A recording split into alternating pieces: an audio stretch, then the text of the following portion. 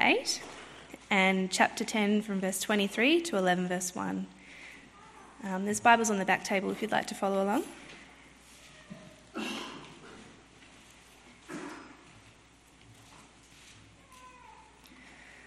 1 Corinthians chapter 8 from verse 1. Now about food sacrificed to idols. We know that we all possess knowledge, but knowledge puffs up while love builds up. Those who think they know something do not yet know as they ought to know, but whoever loves God is known by God. So then, about eating food sacrificed to idols, we know that an idol is nothing at all in the world, and that there is no God but one. For even if there are so-called gods, whether in heaven or on earth, as indeed there are many gods and many lords, yet for us there is but one God, the Father, from whom all things came and for whom we live. And there is but one Lord, Jesus Christ, through whom all things came and through whom we live. But not everyone possesses this knowledge. Some people are still so accustomed to idols that when they eat sacrificial food, they think of it as having been sacrificed to a god. And since their conscience is weak, it is defiled. But food does not bring us near to God. We are no worse if we do not eat, and no better if we do. Be careful, however, that the exercise of your rights does not become a stumbling block to the weak. For if someone with a weak conscience sees you with all your knowledge eating in an idol's temple, won't that person be emboldened to eat what is sacrificed to idols? So this weak brother or sister for whom Christ died is destroyed by your knowledge. When you sin against them in this way and wound their weak conscience, you sin against Christ. Therefore, if what I eat causes my brother or sister to fall into sin, I will never eat meat again, so that I will not cause them to fall. Then chapter 10 from verse 23. I have the right to do anything, you say, but not everything is beneficial. I have the right to do anything, but not everything is constructive. No one should seek their own good, but the good of others. Eat anything sold in the meat market without raising questions of conscience, for the earth is the Lord's and everything in it. If an unbeliever invites you to a meal and you want to go, eat whatever is put before you without raising questions of conscience. But if someone says to you, "This has been offered in sacrifice," then do not eat it, both for the sake of the one who told you and for the sake of conscience. I'm referring to the other person's conscience, not yours. For why is my freedom being judged by another's conscience? If I take part in the meal with thankfulness, why am I denounced because of something I thank God for? So whether you eat or drink or whatever you do it all for the glory of God. Do not cause anyone to stumble, whether Jews, Greeks, or the Church of God, even as I try to please everyone in every way. For I am not seeking my own good, but the good of many, so that they may be saved. Follow my example as I follow the example of Christ.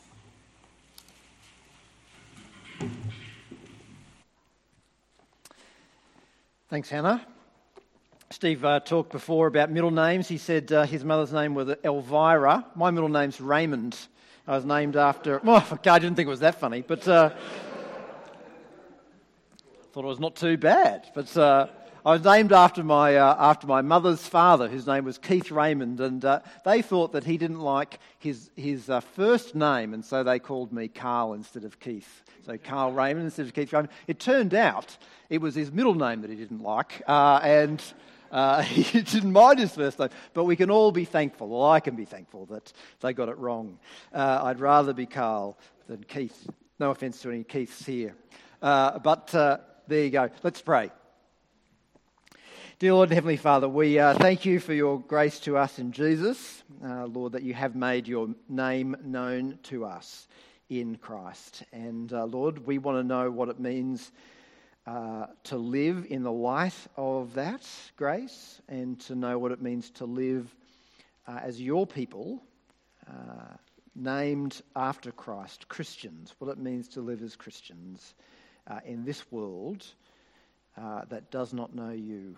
Lord, we pray that you would teach us to live for your glory and for the salvation of those around us. We ask it for Jesus' sake. Amen. Well, imagine with me living in a world like the people who received this letter that Hannah just read a part of before. Imagine what it would have been like for the people in Corinth, the Corinthians, the world that they lived in.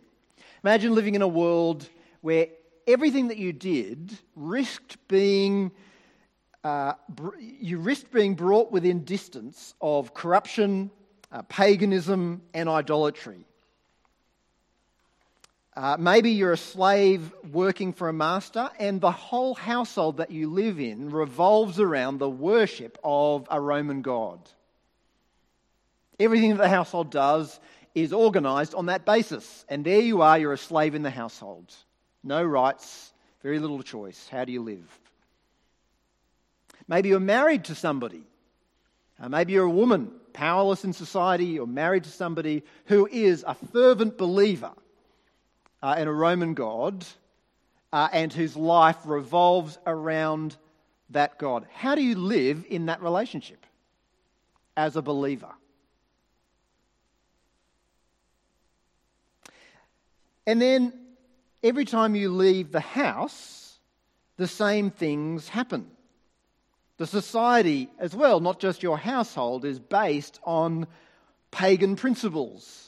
The government is run on pagan principles. It actively promotes the worship of false gods and tries to prevent, in many cases, the worship of the true God. You can't even go to the shops and buy food without brushing up against some kind of idolatry, some kind of paganism. The food comes straight from the temple. Should you buy it? Someone invites you to a birthday party at the local temple. Should you go? What does it mean to live as a believer in a world where every action that you take seems to run the risk of compromise and pollution, if you like, with false gods and paganism? Well, that was the situation of the Corinthians, and to be honest, it's not too different from our own situation. We live in a society that fundamentally, by and large, denies the existence of God. We live in a world that is founded on other principles: the worship of money, the worship of sex, the worship of personal autonomy. And the effects of that foundation are everywhere. Everywhere that we go, everything that we do, we risk being caught up in compromise. How do we live in that way, in that world? We can't buy anything, for example, without it being compromised in some way. Maybe it's a product of slave-like working conditions. Perhaps the company that we're buying things from uses the profits to support things that we don't agree with. Maybe they use their profits to support the gay and lesbian Mardi Gras. Maybe the medical practice that you attend provides selective abortions. Perhaps the supermarket that you use profits from the misery caused by gambling and gaming. How do you live in a world like that? How do you live in a world like that without being tainted by it and compromised by it? How do you live in a world like that without supporting and promoting evil? And really that's what these middle chapters of 1 Corinthians are all about. We're looking at chapter 8 and the end of chapter 10. Next week Steve will be talking to us about the middle section, which deals with some of the same issues from a slightly different slant. But that's what these chapters here are helping us to think about. How do we live well in a world that's radically at odds with God, but a world in which we need to live? We can't go and live in monasteries. How do we live in this world? So Paul begins by introducing the topic. He says in verse 1, now about food sacrificed to idols. Idolatry, as I said, was everywhere in the Corinthian world, and it would have been impossible to escape. You could not have not rubbed shoulders with it. But what do the Corinthians do about it? Paul gives them some advice in verse 4. He says, "So then, about eating food sacrificed to idols, we know that an idol is nothing at all in the world, and that there is no God but one. For even if there are so-called gods, whether in heaven or on earth, as indeed there are many gods and many lords, yet for us there is but one God, the Father, from whom all things come, and for whom we live, and there is but one Lord, Jesus Christ, through whom all things came and through whom we live." Paul is saying there that although lots of people claim that there are other gods, there's the god Zeus or whoever else it might be, although they might claim that there are other gods, we know, as Christians, we know that they don't actually exist. They're just fake. And so there's only one true God, the God of heaven and earth, and one Lord, Jesus Christ. So food that is passed through an idol temple isn't somehow subject to the control of other gods because those gods aren't real. They're not there. It's just meat. Whatever its history is, it's just meat. He says in verse 8, "Food does not bring us near to God. We're no worse if we do not eat, and no better if we do." Doesn't matter if the meat's come from the abattoir or if it's come from the temple. It doesn't take us further away from God or bring us closer to God. It's just food. He says too, later in chapter 10, verse 25, "Eat anything sold in the meat market without raising questions of conscience, for the earth is the Lord's and everything in it." The earth belongs to God, including the meat. Paul says, so eat with thankfulness. Don't worry about where it's come from. So the basic point is that things are not polluted by their origins. They're not polluted or tainted by where they've come from. The fact that meat comes from the temple doesn't matter. It's just meat. The people who offered the meat to the idol, they've sinned, okay, because they've been caught up in idolatry. But people who buy the meat after that have not sinned by buying it. And neither have they contributed to idolatry or participated in it by buying that meat, right? So many Christians today would make the argument that simply by buying the meat, you're contributing to idolatry because you're providing a livelihood for people. So if you buy the meat that's been used in the temple, then you're supporting that industry. And so implicitly, you're supporting idolatry. But Paul says that's not the case. You don't need to worry about that. In fact, if you care, that's actually a kind of example of the genetic fallacy of kinds. That is, that it's where something has come from. If where it's come from is evil, then it itself must be evil as well. But that doesn't hold true. It doesn't always have to be true. So, for example, lots of medical advancements came through the terrible and brutal experiments that the Nazis carried out in their concentration camps. They did lots of horrendous, brutal, terrifying research on people. They used people as guinea pigs. A lot of medical knowledge came out of that. A lot of medical knowledge that has been helpful in the development in areas of medicine. But the fact that the information came from those experiments doesn't make the information itself untrue or tainted or corrupt. Using that information doesn't make us complicit in the evil of the Nazis. Where the information comes from doesn't make the information itself evil. Paul says it's the same with food sacrificed to idols. That it's come from the temple doesn't matter. Now, to understand the principle that he's getting at, it's helpful to flip to the other side and try and think about where this principle doesn't apply. So the principle wouldn't apply to actual idolatry. That might sound kind of obvious, but let me explain. You couldn't say, well, I'm offering this sacrifice to Zeus to worship and to praise Zeus because I know that Zeus isn't actually real. I know he's not a god, but I'm going to do it anyway to worship and to praise Zeus. You couldn't do that because what you're doing is actually wrong. right? You're actually participating in idolatry, not just the byproducts of somebody else's idolatry. So you couldn't say, again, as the Corinthians did, that sleeping with a prostitute is okay because our bodies don't matter. That's what they were saying back in chapter 6.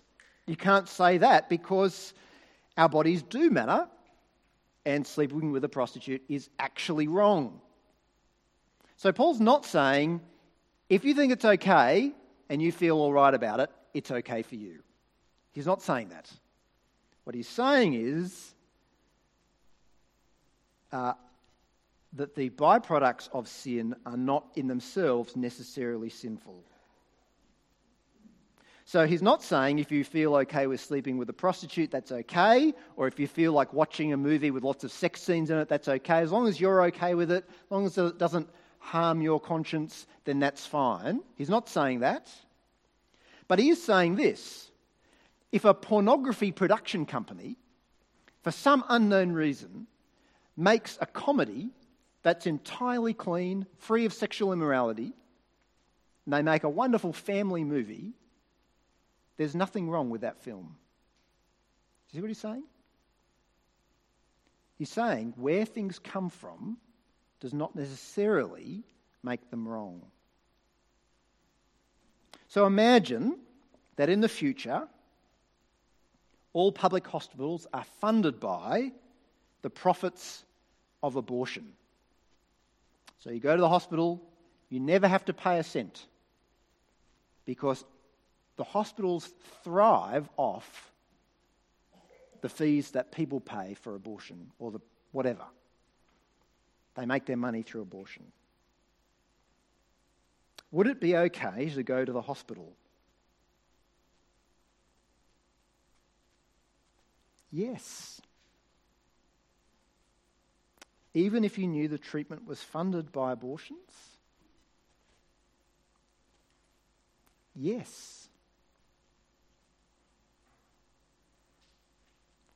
The idea is here that we're not implicated in the sins of others simply by association.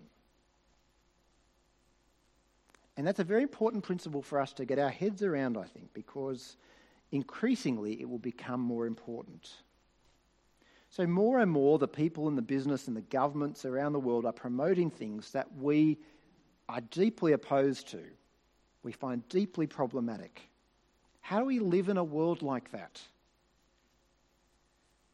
If we think that everything that comes from a tainted person or organisation is itself tainted, we won't be able to engage in society. Is it okay to buy halal meat or kosher meat? Is it okay to buy meat like that that's been prepared in a way that honours other gods? Yes. Can we fly with airlines that openly support gay marriage or the Mardi Gras? Yes, we can.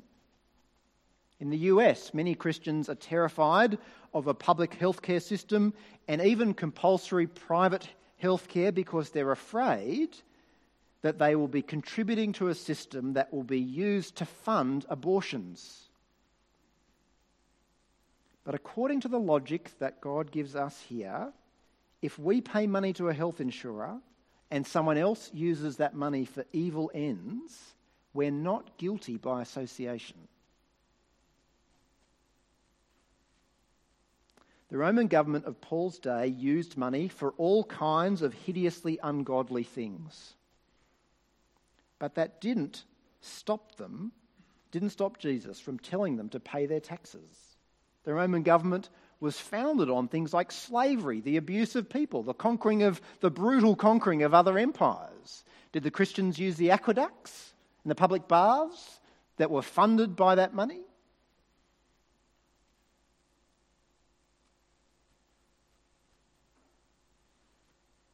Paul says the byproducts of sin are not necessarily in themselves sinful.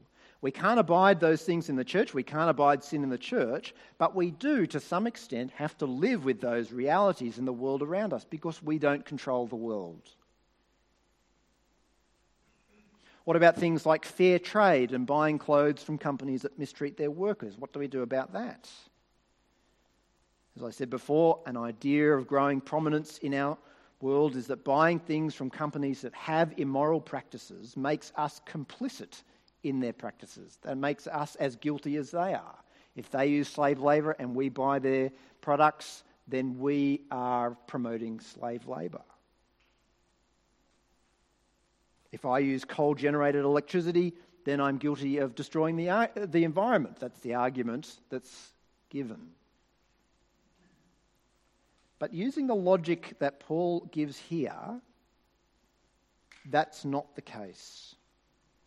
Part of the reason that idea is sustainable is because we have some measure of choice over what we buy, and we can look at companies and say, well, that company does better in this area than that company, and we can make a choice. But Paul was living in a day where there was very little choice, where most things were tainted.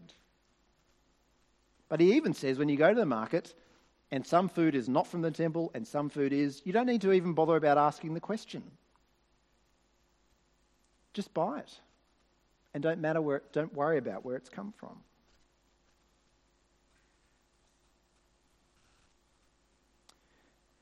The byproducts of sin are not in themselves sinful. That said, Paul does also say that love comes into the equation. So even though we may not be guilty by association when we buy things from companies that mistreat workers or whatever it is, we can positively, I think, as an act of love and kindness, where we are able to, we can make choices that use our money in ways that protects workers or protects whatever it is, the environment. But we don't do that because buying cheap chocolate is a sin and we're implicated in the sin of that. Rather, we do it, I think, because our love for those made in the image of God urges us to do so. So we can make that choice, but it's not because to do the other would be in and of itself sinful. So that's the first principle. We're not guilty of the sins of others simply by association. But, Paul says, in the rest of this passage, he says, that doesn't give us a free hand to do whatever we want. He says our freedom is constrained by love. Just touched on that a little bit. But in particular, our freedom is constrained by love in that we need to be careful about the message that our actions convey. So that is, our actions can convey a message to those around us that we maybe don't realise.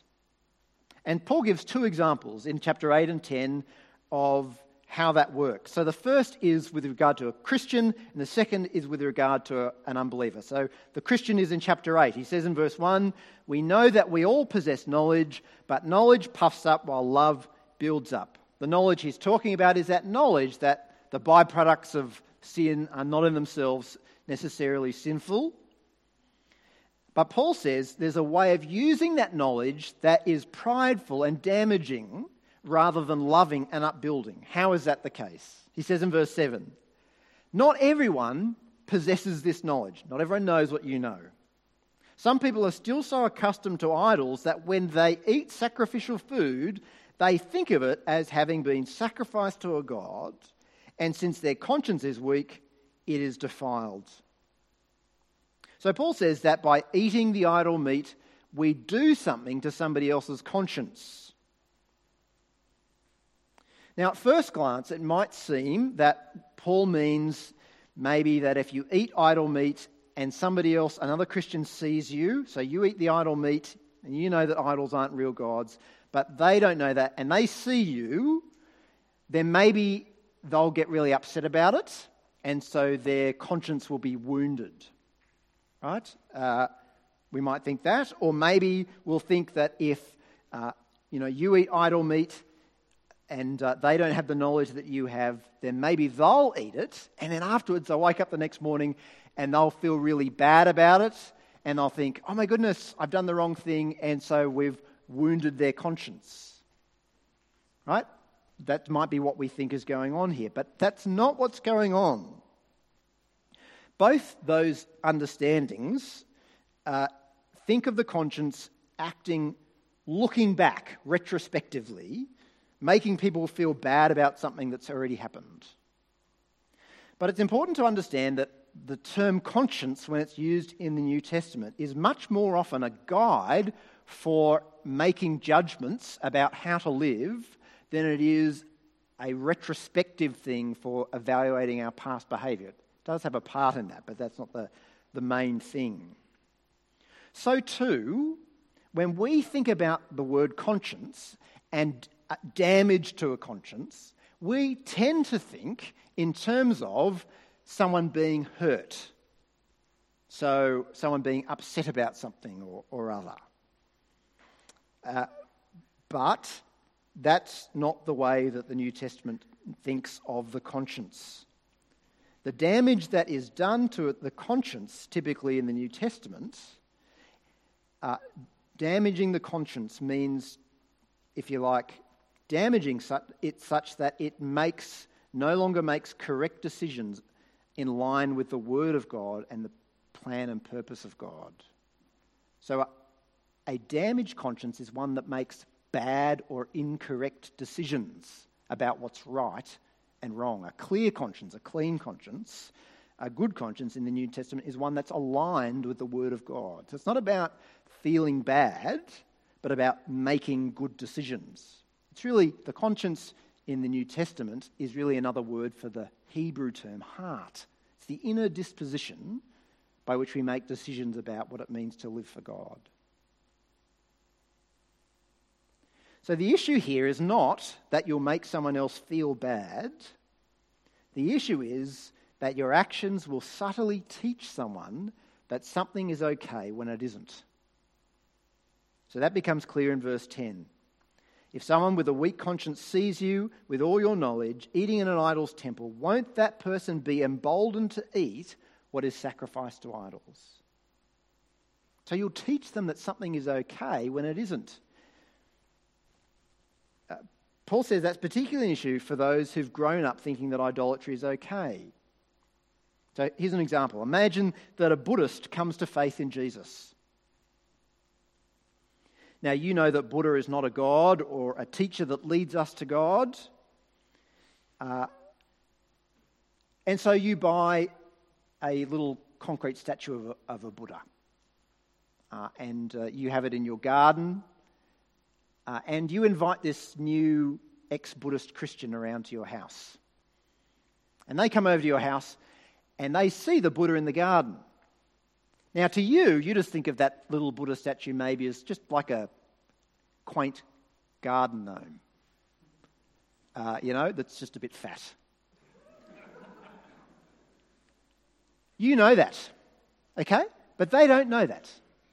They see the Buddha in your garden and they think, that's really strange. Karl has a Buddha in his garden. That must mean that he incorporates, some of the truths of Buddhism can still apply in Christianity. Buddha can still lead us to truth. We can combine some of those things. It's obviously that those two things are not at odds. You see? The knowledge that you have is not knowledge that they have. And so by your actions, you teach them that something is okay when it isn't. They see you eating the idol they see you eating the food that's been sacrificed to idols. They've grown up with idolatry, and they think, it must be okay. There's no issue with that. Worshipping other idols is not a problem. So Paul says we need to be careful that our freedom doesn't lead our fellow believers into sin, because they misunderstand our actions, and in doing so, they then become emboldened to sin in some particular way. They think that something is okay when it actually isn't. And so Paul says we need to curtail our freedom, limit it out of love so that we don't lead others astray. We could eat the meat, it's fine, but people may misunderstand that. Second, Paul talks about the unbeliever, and it's really the same example, but in a different light. So he says, we're not guilty of sin by association with others' sin, by the byproducts of their sin, but we do need to think about how we do those things so we don't lead other Christians astray. And then he says the same about unbelievers. He says in chapter 10, verse 27, if an unbeliever invites you to a meal and you want to go, Eat whatever is put before you without raising questions of conscience. But if someone says to you, 'This has been offered in sacrifice,' then do not eat it, both for the sake of the one who told you and for the sake of conscience." So Paul says to the Corinthians, if you go to someone's house, you don't need to worry about where the meats come from, except if they mention it. If they mention it, then you shouldn't eat. Now clearly, again, in this case, the person who offered you the meat has no problems with eating it. Okay, that's why they've offered you the food. So you wouldn't be hurting their feelings by eating the meat. So this isn't an issue of hurting somebody else's conscience in that wounding sense. In fact, by not eating the meat, you're in danger of hurting them. And yet that's what Paul says that we should do. So why does he say not to eat it? Well, again, the issue is that once the person has told you that this meat has been sacrificed to an idol, and if you eat it, then they may misunderstand that you are generally supportive of idolatry. So imagine you're invited to the house of your Hindu friend. You sit down to eat. They bring out the main course. Looks amazing. And then they say, before we eat, let's be thankful to Annapurna for this meat that's been offered to her in gratitude for her gracious gift. Paul says, don't eat it.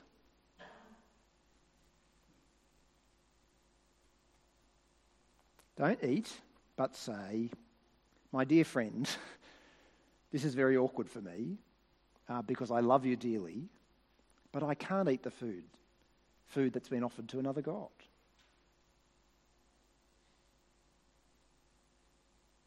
The social awkwardness, God says, is better than making your friend think or allowing your friend to think that their God is real. So too, if you went to the house of a Muslim friend who prayed before the meal, "O our Lord, give us blessing in the sustenance you have given us. Keep us from the torments of hell in the name of Allah."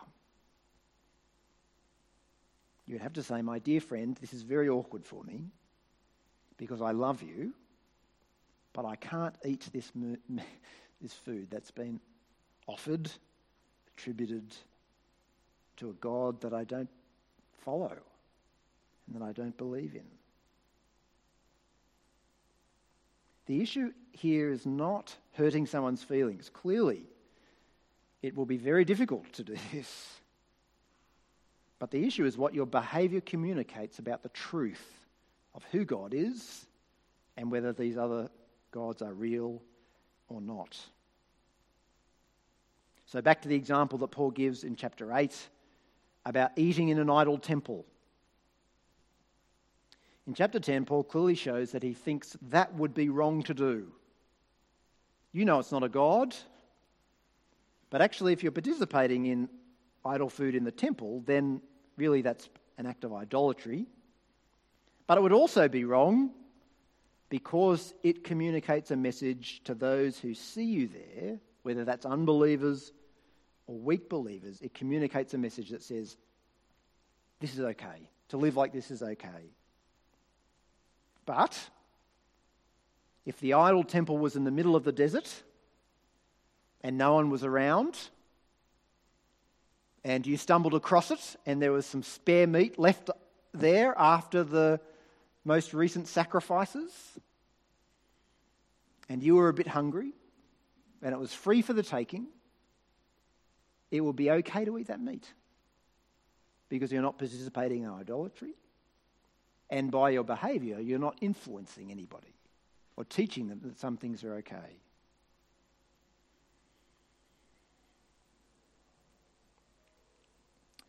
In what other situations might this principle come into play? Let me give one example before we finish.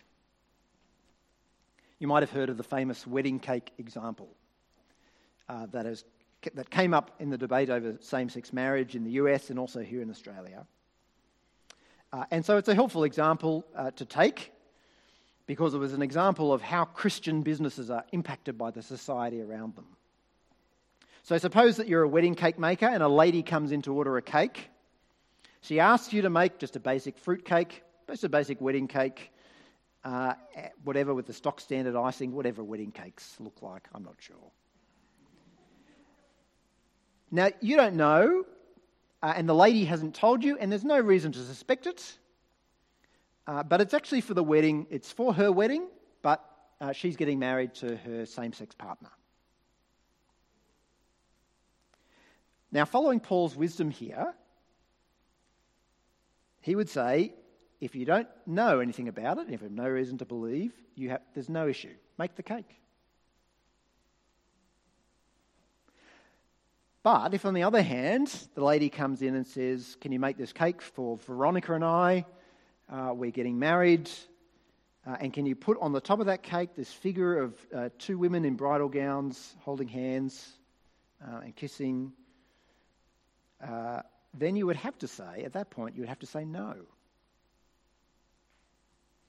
But here's the thing. Paul says, you do it not for your own sake, but for their sake. So that it's clear to them that what they're doing is not in line with God's plan and purpose for the world. This is not okay. At the end of the day, the point that Paul is making is that we have this immense freedom in the gospel. We're not polluted by the world around us. Jesus has cleansed us from sin, purified us by his blood, deposited in us the Holy Spirit. We're not polluted by the world around us. But we, at times, out of love, need to limit our freedom, limit what we can do, what we do, for the sake of those around us, so that they would not be led astray into thinking that sin is okay. Paul says, at the end of these verses, he says that everything he does it not for his own good, but so that others might be saved. He limits his freedom for the sake of others. He limits it by love. Let's pray. Dear Lord and Heavenly Father, it's hard, Lord, to live for you in a world that is tainted and corrupted by sin, a world that's founded on foundations that are different to you, that are separate from you, that are against you. And Lord, we rub up against that in every day of our lives. Lord, help us to know what we can do and what is okay to do and will not corrupt us or lead us into sin. But Lord, please also teach us what it means out of love to limit what we can do for the sake of the understanding of others, whether that's other believers or those who are not Christians. Lord, we pray that you would teach us to do that so that your name would be honoured and glorified in the world. Lord, we ask it for Jesus' sake. Amen.